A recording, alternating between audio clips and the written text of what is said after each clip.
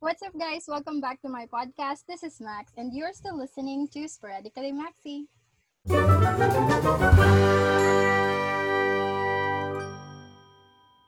Hey, so for today's episode, I am gonna talk about love, and of course, what better way to make chika about it than with a friend? So tonight, joining me is one of my coworkers, Miss Ria Jane. Hoy, pwede ka na. Hi! Wait, isa pa! What's up, guys? Isa pa, ulitin mo yun. Teka lang, ulitin natin. Hey, guys, Hindi ko na-mute agad.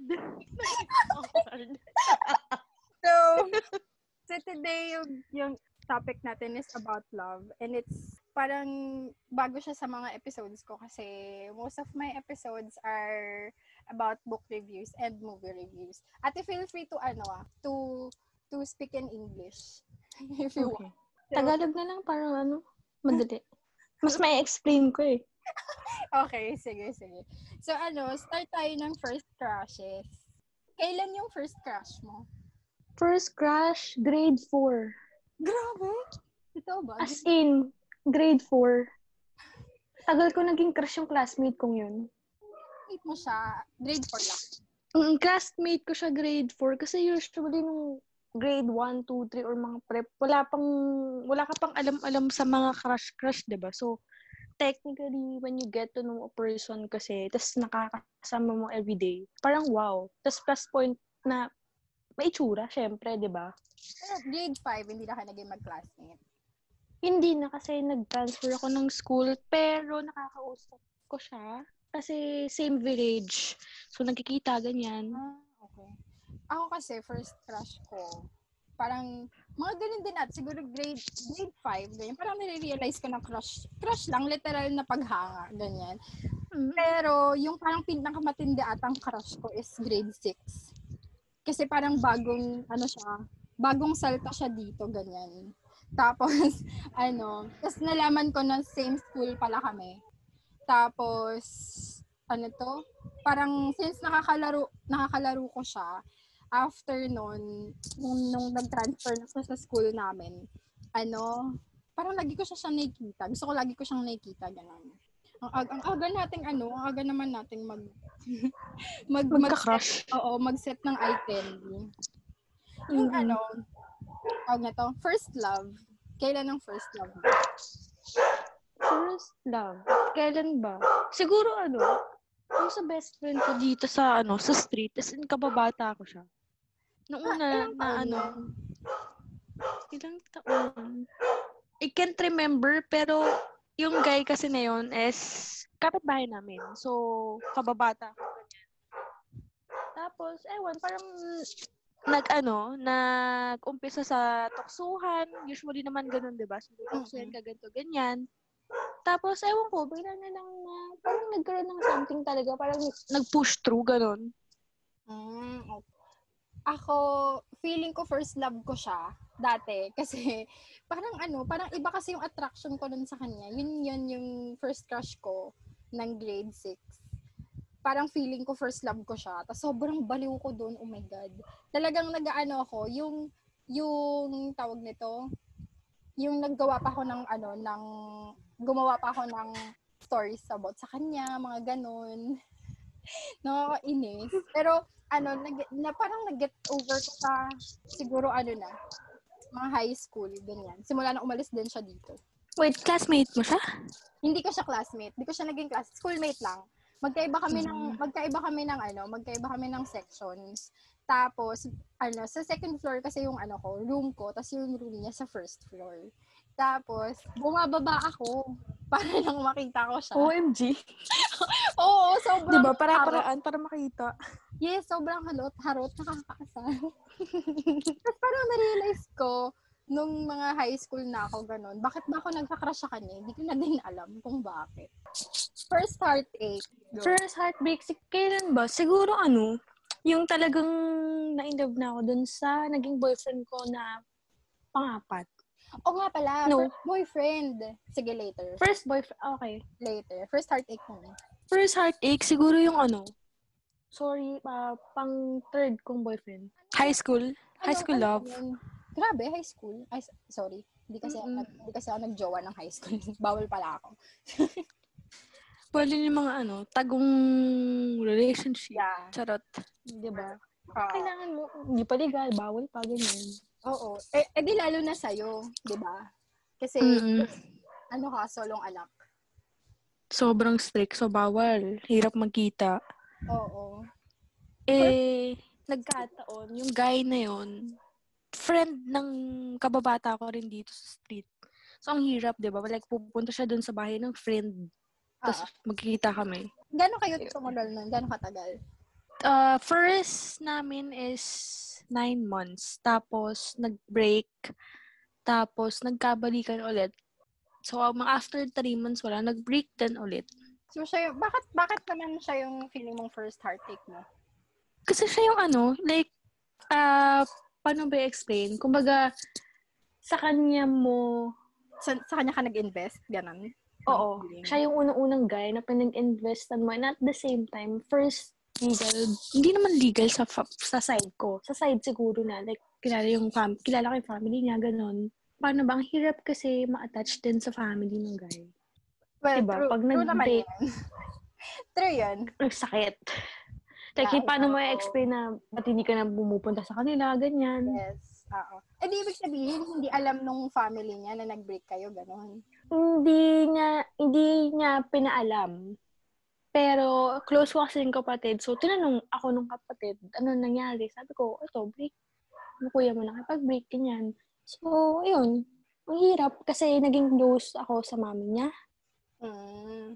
First boyfriend? First boyfriend. Yung sinabi kong kababata ko kanina. Yun. Yung crush? Yung crush. Oo, siya din first. Sa kababata, oo, first boyfriend. Nadala sa tuksuhan lang ng mga iba naming friends hanggang sa na-push through nga. Ayun, hindi rin nagtagal kasi nakahanap ng iba. Oh. Pero hindi siya yung kino-consider mong first heartache. Hindi talaga.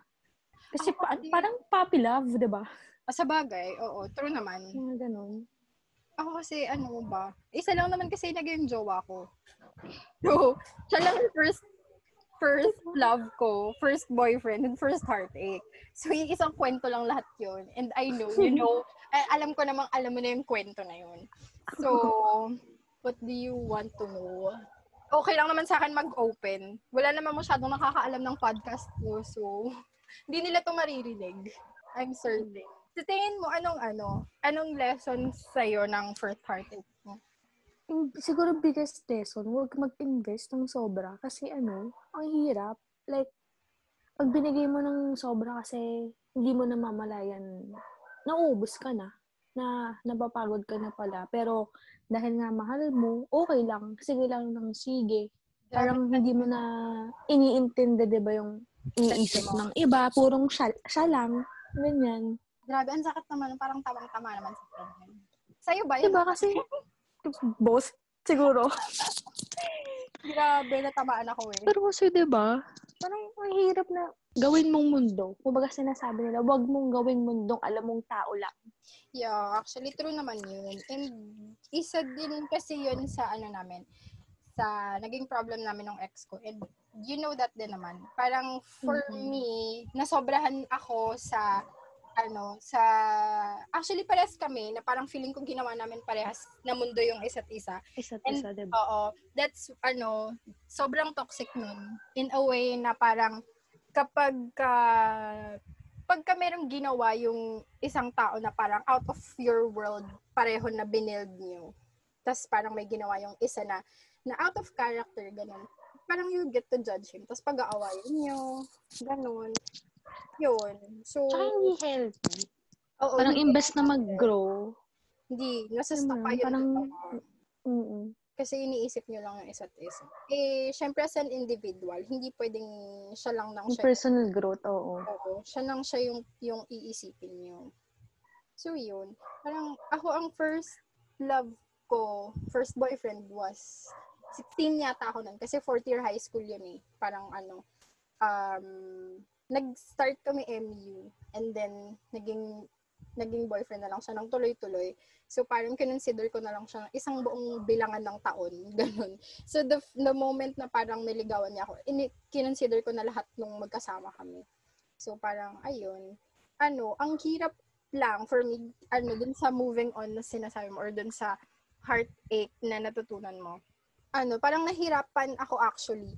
Nato ko lang siya medyo na naisip na nahirapan akong hanapin kung saan ako papunta. Kasi nung kami pa, parang siya lahat nagsasabi sa akin kung saan ako pupunta, anong gagawin ko. Kasi nga parang naging mundo ko siya masyado. Pinakinggan ko siya ng sobra-sobra. Tapos siya lang iniintindi ko, lagi ganyan. Tapos so yun, na parang nakokontrol niya na pala ako nang hindi ko ganun napapansin. Tapos after nung break kami, although parang choice ko naman yun, di naman niya choice yun. Kasi nga I was so suffocated na. Parang nawalan ako ng sense of direction. Kasi dati pa talaga ako walang sense of direction. So parang kinuha niya na lalo sa akin yun. Na parang imbes na turuan niya ako nung tamang direction. Parang siya na mismo nag-direct sa akin ng buhay ko na, itong gagawin mo, ito ka dapat, mga ganon. So nung nag-break kami, nawala sa akin yung parang lalo ako na-lost kung saan ako pupunta. Yung magdesisyon para sa sarili mo, Oo, yung magdesisyon sa sarili ko.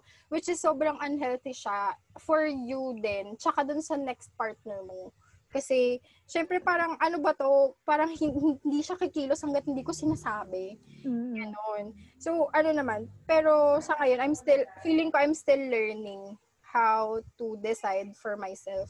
Tapos parang naninibago ako whenever my new partner will tell me na, ikaw bahala. Kasi hindi ko alam yung, anong gagawin ko sa ikaw bahala. Wala ka nang binigay sa akin. Parang ganun, yung bahala ka mag-decide. Kasi hindi ko alam yung gagawin ko. So, feeling ko yun. Parang process ko, yun pa din yung pinaprocess ko until now. Ang hirap kasi na may kumokontrol sa'yo. Like, every decision. Nakaka-suffocate siya actually. Tapos parang... Yun yung toxic sa relationship. Kasi din yun parang it stems out from making him your world na. So, feeling ko maraming girls yung ganun, no? Kahit naman guys. Oo. True. Ginagawa nilang mundo yung partner nila. Once na minahal mo talaga Pag nag-invest ka ng sobra. So, ang lesson ba dito, wag mag-invest ng sobra. Diba? Dapat may return of investment. ROI. True. Hindi lang financially ang ROI. Diyos ko, mamumuhunan ako tapos walang kita. Cannot be. Well, true naman. Tsaka sayang oras.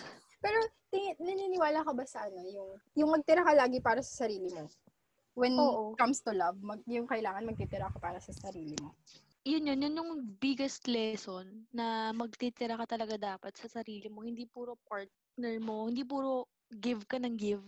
Kailangan give and take talaga. Kasi ang hirap na puro ikaw lang. Parang, pag naubos ako, ano nang mabibigay ko sa'yo? Parang ganun, diba?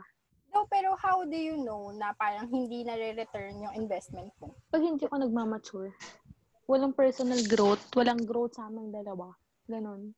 Kumbaga parang, yun nga, umiikot lang sa paulit-ulit na bagay kung ano yung nangyayari sa amin. So, hindi naman siya parang, hindi mo naman tinitake personally, kunyari, hindi kayo same amount or same level of, yung parang sweetness nyo sa isa't isa, parang feeling mo ikaw lagi nagbibigay, either emotionally or yung material things, ganyan. Lalo tayong dalawa, alam ko tayong dalawa parehas tayo mahilig sa surprises kasi gusto natin nang surprise ng mga friends and jowa and everyone. Truly.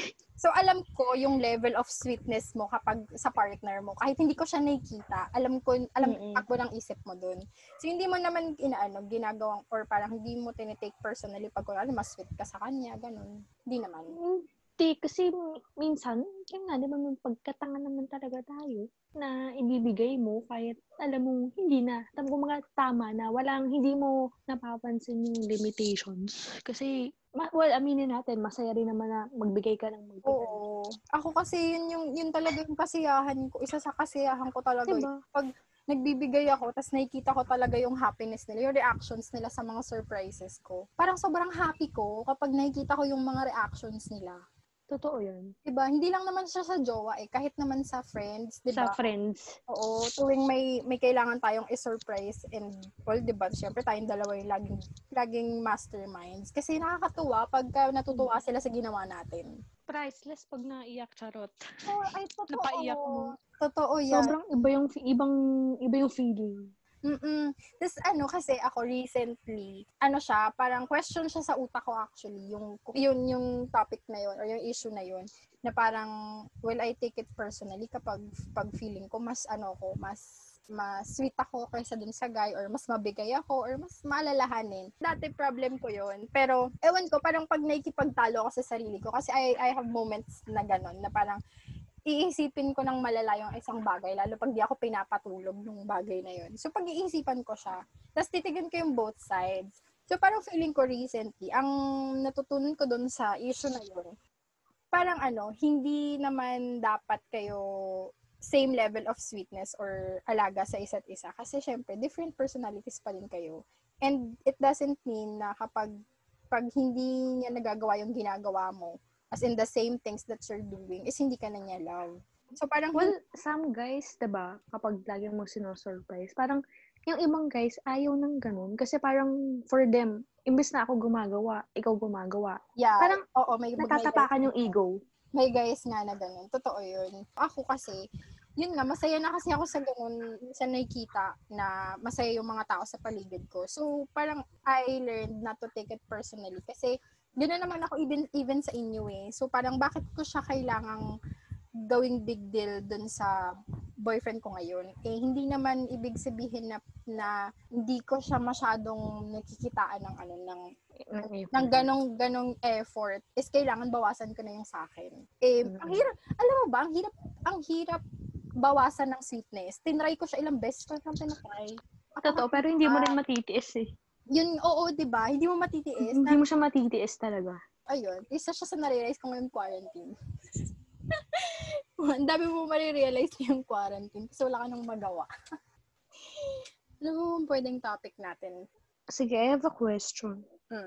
Sa diba nagdalawa naging boyfriend mo? So, sa boyfriend mo ngayon, do you see yourself na nag-grow? Nag-grow? Ay, oo naman. Sa akin, for, yung, kumaga parang the situation or the state that I am in ngayon, nakita ko talaga yung growth. Imagine, 1 taon pa lang. Kasi nga, parang the first relationship that I had, di ba, sobrang natoxican nga ako. So, I had to get out. Parang I had to save myself na. Kasi for many years, I've been saving him at saka yung, well, parang lagi kong sinasangkalan yung sa family. Kasi nga, di ba, ang hirap makapag-break sa family. So, maraming beses na akong gustong makapag-break sa kanya, pero hindi ko ginawa. Kasi parang sayang nga yung pinagsamahan, tapos yung family niya, bait-bait sa akin, gano'n. And I wanted them to be my family in the future then, kasi the way they treat me, kasi sobrang gustong-gusto ko naman talaga. So, nahirapan ako makapag-break sa kanya. But then, I realized na hindi na nga talaga kasi siya mag-work at hindi na nga talaga ako nag-grow. So, coming out of that relationship, na-realize ko or nakita ko kung gaano ko kawalang confidence sa sarili. As in, zero talaga. Like, when you tell me na parang, uy, blooming ka, uy, ang ganda mo, hindi ko alam kung paano ako magre-react. Hindi mo alam kung magte-thank you or ano. Yes, hindi ko alam kung magte-thank you ako or minsan sasabihin ko pa nagjo-joke ka lang. Na parang, wag na ako. Parang ganon. Ganon ako. Sobrang doubtful yung sinasabi niya. Yes. Tapos I had a few selfies. Sobrang pag chinek mo yung phone ko, nung kami pa nung ex ko, wala akong masyadong selfies talaga. Kasi I hate looking at myself. Tapos ayoko hindi ako ma-explore sa mga damit. Yung damit ko noon is parang, lang siya, t-shirts and pants, gano'n. Never ako nag-short. As in, hindi ako nag-own ng shorts na pang-alis. Lahat ng shorts pantulog, pambahay. So, ngayon, nandito ako sa new relationship ko, sobrang hindi ko namalayan, okay na yung confidence ko. And sobrang thankful ako sa growth na yun. Kasi for me, that's already growth eh. Kasi ibang character development yung ginawa sa akin. Parang it changed me for the better. So ngayon, pag tinignan mo yung phone ko, sobrang dami ko ng selfies, tapos parang feeling ko GGSS na ako, ganun. Tapos yung ini-encourage niya ako na suotin lahat ng hindi ko nasuot dati. Tapos parang, parang he'll tell me na, na parang, pagka may pinakita ko sa kanyang damit or what, sabihin niya, bilhin ko na, bagay sa akin yun. Yung mga ganun. Parang, kahit showy siya, kahit sobrang showy ng skin, okay lang sa kanya. Kasi, parang, parang, there's nothing wrong with that. Na parang, You get to express yourself. Oo, tsaka parang hindi ka naman nahahawakan or whatsoever. Parang hindi naman sa pinamimigay niya ako or whatsoever. Pero parang, diba, iba yung confidence na pinaparamdam niya sa akin. Actually, that started nung nililigawan pa lang niya ako na parang every time na nakikita niya ako, sasabihan niya ako ng cute or ang ganda mo today, mga ganun. So it's a little thing. Pero for me, feeling ko, isa siya sa mga character growth na sobrang proud talaga ako. In a matter of 1 year, tinanggal niya yung lack of confidence ko na I suffered from, siguro, around 5 years. Simula talaga ng college ako. Oo, simula college ako hanggang nung 2018. Wala talaga akong confidence. Kaya, nakakatuwa na dati nahihiya ako kapag pinupuri ako ng mga tao. Ngayon, kapag pinupuri nila ako, parang sobrang proud ko pa. So, yun. Thankful na yun, no? Oo, sobra talaga. So, ang sarap sa feeling, diba? Oo, sobra. Pag talaga nasa tamang tao kayo. Pag nasa tamang tao. Iba yung paramdam, as in. Ikaw ba? Na mo ba? Parang na-feel mo ba sa mga naging past boyfriends mo? Hindi ko kasi alam kung meron ngayon eh. So, meron ba? OMG. Meron ba? Wala. Sana, diba? I hope so. Pero wala eh. Pero after nung kilala mong Tokmol, wala. Wala ko lang sumunod. Yung sa pa? Yung sa center stage pa? Yes, Diyos ko. Okay. Ang tagal no. May jowa na. Ay, wow. Akala ko ba family? Studies first. Studies first. Family first. Pero hindi, iba inaral. Charot. Pero hindi ka naman na sa kanya. Parang ang tawag doon? Hindi naman nagkakabol yung term eh. Yung hindi mo na siya ganun iniisip. Sige, may share ako. Speaking of that, naalala mo yung pinagawa mo na, yung ginawa nating self-meditation? Merong activity kasi doon, di ba, na parang write a letter to someone na nakasakit sa'yo. So, ang unang pumasok sa isip ko is yung guy na yun. Yeah. So, yun, nag-send ako ng letter, as in, haba ng letter, lahat ng gusto ko, thank you letter, or, basta, usually, thank you letter lang siya, actually. Tapos, ewan ko, parang, for me, may ginawa ako na, hindi ko alam kung tama. Kasi after that, diba, ang twist doon sa letter na ginawa mo is, kailangan mong punitan or sunugin yung paper. So, after that, ang ginawa ko, parang, mo yung simple effort na magpadala ka ng something. So, nag-order ako online. So, pinadala ko. Yung favorite niya. So, di ganyan, pinadala. Parang, dun sa seller, nag-request ako, sabi ko, wag na lang po pabanggit yung name nung nagpadala, ganyan. Tapos, ewan ko, parang sinend sa akin nung seller yung screenshot ng conversation na parang, pwede po bang malaman kung sino yung nagpadala? Kasi ang weird, alam niya yung number ko and at the same time, yung exact address. Okay. Pero, nung time na yon dun sa conversation, alam ko na, malamang sa malamang, ako yung paghihinalaan. Yeah. So, stalker. Nag-tweet si Guy. Parang sabi niya, ano yan, wag ka nang manggulo sa buhay ko, something like that. So, I thought na mali. Kasi parang iba yung inisip niya, which for me is hindi ko siya ginawa para sa kanya talaga. Kumbaga, ginawa ko para sa sarili ko. Kumbaga, last story na eh. Parang paano na lang, I don't know how to explain, pero kumbaga, huling hirit, hindi sa hinahabol mo siya or what. Kumbaga, parang letting him go. Ganon. Yeah. And nag-message siya sa akin sa Facebook. Kasi parang naka-ignored messages na siya sa akin. So, nagulat ako na may message. So, hindi ko alam kung bubuksan ko nung una.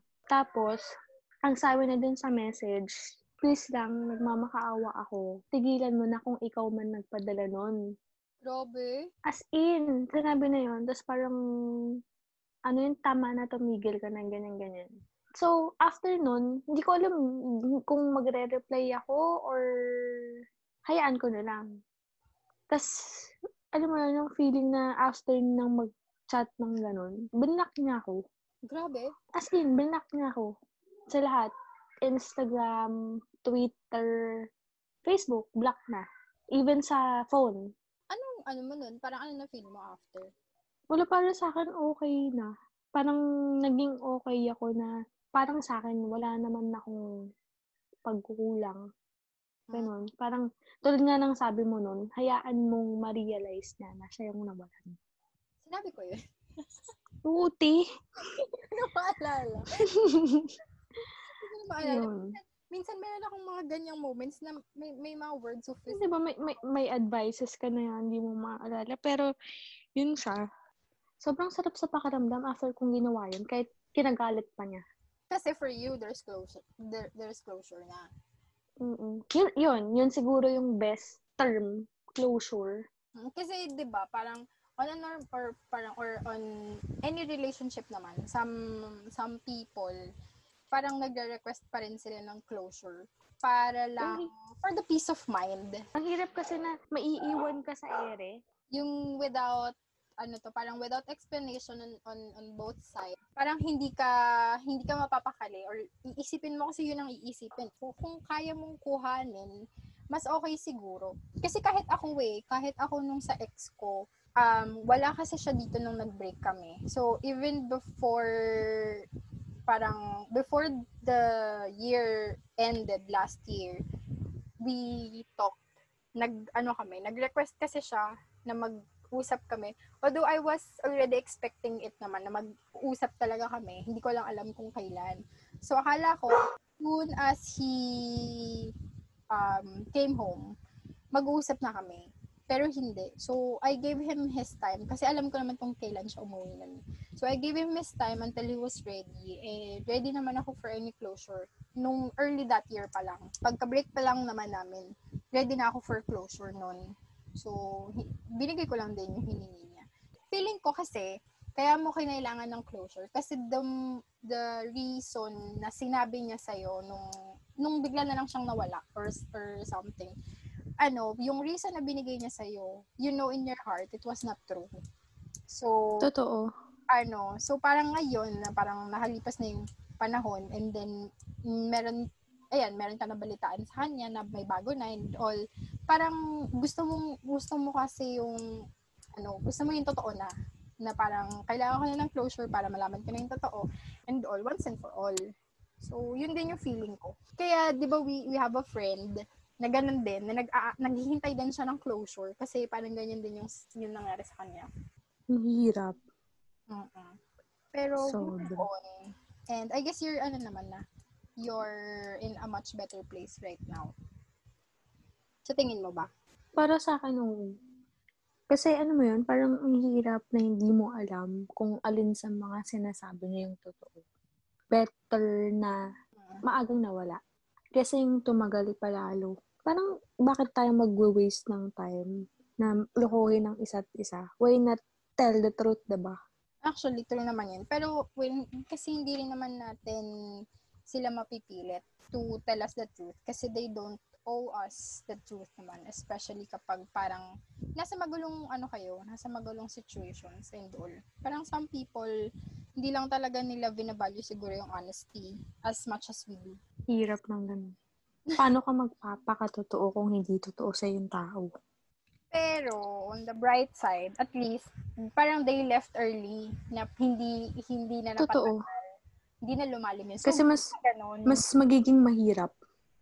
Mas magiging mahirap kasi kapag tumagal pa, tapos tsaka lang sila aalis. Mas parang pag fully invested ka na, ito balik tayo sa investments. So, at least yun, parang nag-invest ka man, hindi pa madami or hindi totally, pa oo. Oo. Kasi mas mahirap yun kapag totally invested ka na. Tsaka siya aalis. Mas nakakainis yung ganun.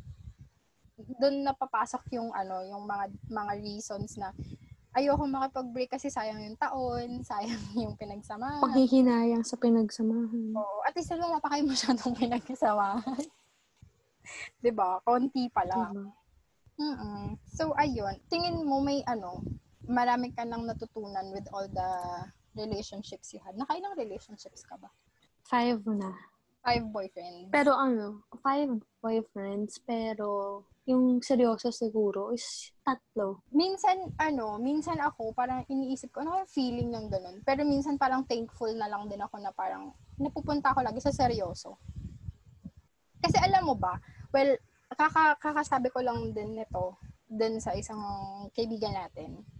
Parang sabi ko, that time na niligawan ako ng current boyfriend ko, parang wala pa ako dun sa stage na gusto ko ulit ng serious relationship. Parang kasi nga nasa moving on stage pa.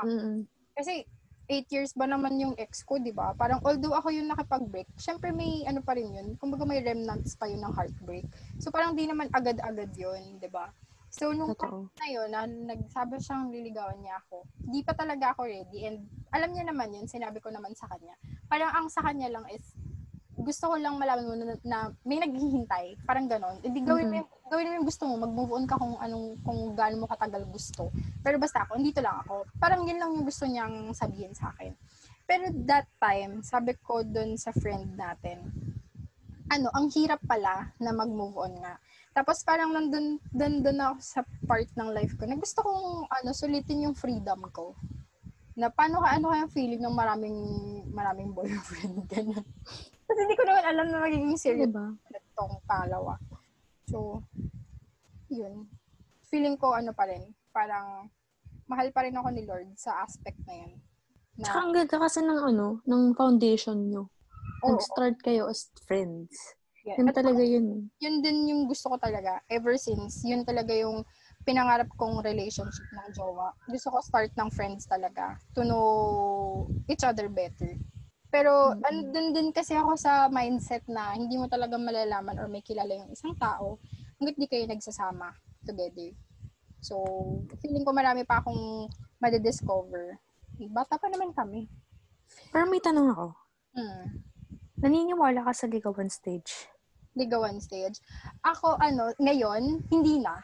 Dati naniniwala ako doon or parang big deal sa akin yun. Pero now, hindi siya big deal sa akin. Kasi, yun nga, for me kasi, all boys will be at their best when they're courting you. Doon mo malalaman lahat ng darkest moments and darkest everything niya kapag kayo na. Pag alam na niya na he got you na, hindi naman physically, emotionally. Oo, pag nakuha na niya yung heart mo or something like that, parang doon pa lang niya talaga unleash yung true self niya. Kasi doon na kayo magiging komportable sa isa't isa. So doon mo na siya makita sa yung kumbaga parang in physical form, doon mo siya makita nung nakapambahay. Kasi syempre pag nanliligaw yan with flowers, puro forma pa yan, 'di ba? Best sneakers, bagong pabango, bagong everything, 'di ba? Kumbaga pakitang tao talaga kapag nanliligaw. Tapos ewan ko bigla ko lang siya na-realize na hindi ko pala dapat doon binibase yung isang tao or yung magiging relationship ko. Kasi parang ang plastic kasi nung dating. Pero kung ikaw liligawan, gusto mong straight sa nasabi ng guy? Kasi syempre may mga girls na ayaw naman mag-assume, diba?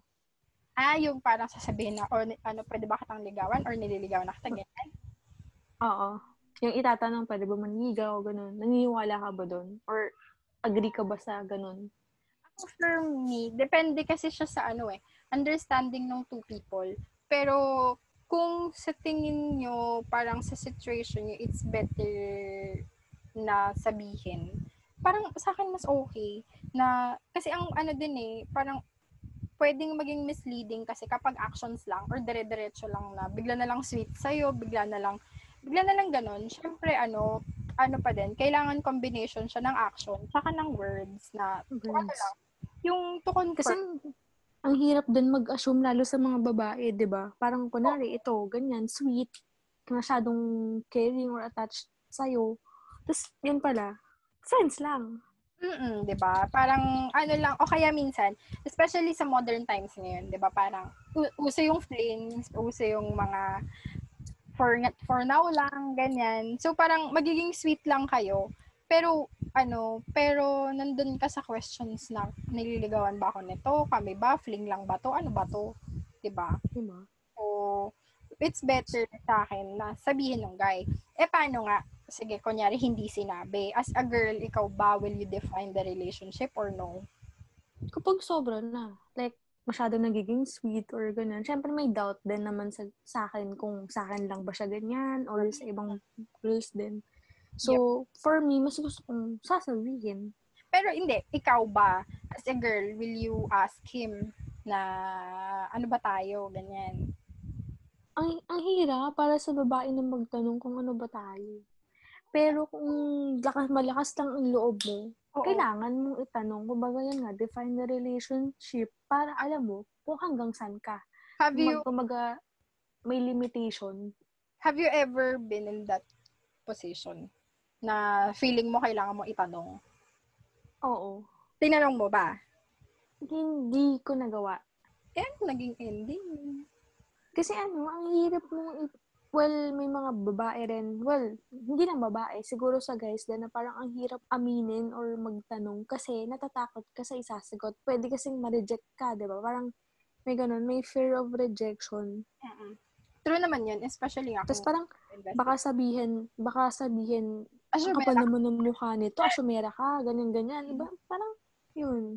Ako siguro, depende dun sa girl, then sa personality ng girl nga, kung parang malakas ba to na personality or hindi. Kasi ako, for me, I think I'll ask kung ako yung nasa posisyon na gano'n, magtatanong talaga ako.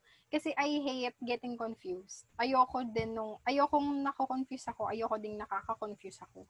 So gusto ko, parang we're on the same page. I try as much as possible to make us both na nasa same page kami. Feeling ko kasi it goes both ways. Parang kung ikaw as a girl, nako-confuse ka sa nangyayari sa inyo or yung ginagawa nyo, basta sa situation nyo, parang feeling ko, baka yung guy din. Kasi hindi naman natin alam kung ano yung iniisip ng other person. Baka naman naghihintay lang din siya or wala lang din siyang lakas ng loob. Kasi may mga ganun din na guys na baka naman hindi lang nila maasabi na parang, uy, nililigawan na kita or hindi sila ganun ka-outspoken. So, feeling... Kumbaga natotorpe. Oo, parang natotorpe. So, dinadaan nila sa actions, ganun. So, feeling ko as someone in that relationship, be it the girl or the guy, parang I feel like you have to talk about it. Kung ano ba talagang meron sa inyo. Kasi confirmation parang reaffirmation yung words, pati yung action. So, kailangan parehas siyang nangyayari. Hindi pwedeng words lang, hindi pwedeng action. Words lang. Kasi pag words lang, ano naman yun? Tapos walang effort, walang action. Parang sinabihan ka, ligawan kita. Tapos umoo ka. Pero walang action. Tapos anong ginawa? Tayo, nanliligaw ka ba? Sis, galaw-galaw. True, diba? Totoo yan. Diba? Hanggang salita ka lang, ganun, diba? Yeah, kaya kailangan, siya, hand in hand, ganun. Yan lang. Tapos, ano pa ba? May questions ka pa ba? Wala naman na. Wala pa akong maisip. Ako din wala na akong maisip. So, I guess, since hindi ko alam kung ilang minutes na to, wrap up na lang natin siya ng yung lesson na natutunan mo in all the relationships that you had. Parang summary. Ganun. To wrap up the podcast na. Siguro I'll give 3 na lang. 3 lessons talaga. Pinakauna doon is yung magtira ka talaga para sa sarili mo. Huwag kang bigay ng bigay. Kasi ang hirap ng ganon. Second, matuto kang makontento kung anong meron ka. Kasi, di ba, yun nga, parang sabi nila, hindi ka totoong magiging masaya kung hindi ka marunong makontento. Like, ganito, parang hahanapin mo yung wala sa partner mo sa ibang tao, which is mali. Technically, mali talaga. And third, kailangan mong magtiwala. Kasi honestly, yun yung wala ako. Parang nagda-doubt na kapag kunwari, hindi kami magkausap na baka may kausap siyang iba, ganyan. Parang kapag nasa labas with friends, hindi mo alam na baka iniisip mo gumagawa ng kalokohan, ganun. So, yun talaga. Top 3. So, sa tingin mo, parang ma-apply mo naman siya then sa next relationship mo and all, ganun. Or, syempre kasama pa rin sa growth mo yun. Siguro naman, oo. Kasi sa dami ba naman hindi naman dami ng guys. Kumbaga, syempre you get to know a person. Kahit sa mga kaibigan mo, matututo ka. Like, tayo, may tropang guys. So, alam natin yung mga galawan ng mga lalaki. Parang, ma-apply mo na sa sarili mo or sa next relationship. Kasi natuto ka. Every relationship is may lesson talagang matutunan. Yeah, that's true. So, for me naman, yung lesson na natutunan ko sa love overall is just don't lose yourself. That's the important thing for me right now. Kasi I learned the hard way kung paano siya nakakaaning, kung paano ka talaga parang mawawala, hindi lang sa sarili mo, kundi mawawalan ka ng direction sa lahat. So, better not lose yourself just trying to please your partner. Kasi the only person that you have to please is yourself. Totoo. Yun lang, ate. Thank you so much for Thank you. your time. Thank you sa experience. Feeling ko 1 hour na to and yun nga. Ikaw yung first guest ko sa buong podcast. So, OMG. yeah. Thank you so much, ate. Yun Thank you. Bye. So that is it for today, guys. You have met my friend. That's Ate Ria. And she is actually one of my coworkers. She's a very close friend of mine. Yun nga, so sa narinig nyo, siya yung lagi kong kasama sa mga surprises and everything like that. Kasi she's a really, really sweet person. And whenever I need someone na kakuntsaba sa mga surprises, siya talaga yung tinatawagan ko kasi yun nga, she's really sweet and she's really caring. Sobrang generous niya. And since she's an only child, doon nag-system yung pagiging thoughtful niya. Kasi whenever we want something, since wala siyang siblings, kami yung ginagawa niyang kapatid. So I really like that about her. So I'm gonna wrap up this podcast with that lesson. And I hope you enjoyed that mini chica for love. And I just want to thank you so much for the never-ending support, for listening to every episode. And this one is really actually a bit different from the ones that I initially did. And I just want to talk to someone. So I'm going to keep doing this series and I'm going to name it Katungga series because the ones that I will be guesting will be my friends in Katungga. So I hope you like their voices too, as much as I do, kasi sobrang nakakatuwa silang kausap. So anyway, I'd like to wrap this one up already. And yeah, again, thank you for listening. Remember to stay healthy, stay awesome, stay random. Again, this is Max, and you're still listening to Sporadically Maxi. Till the next episode, guys. Bye!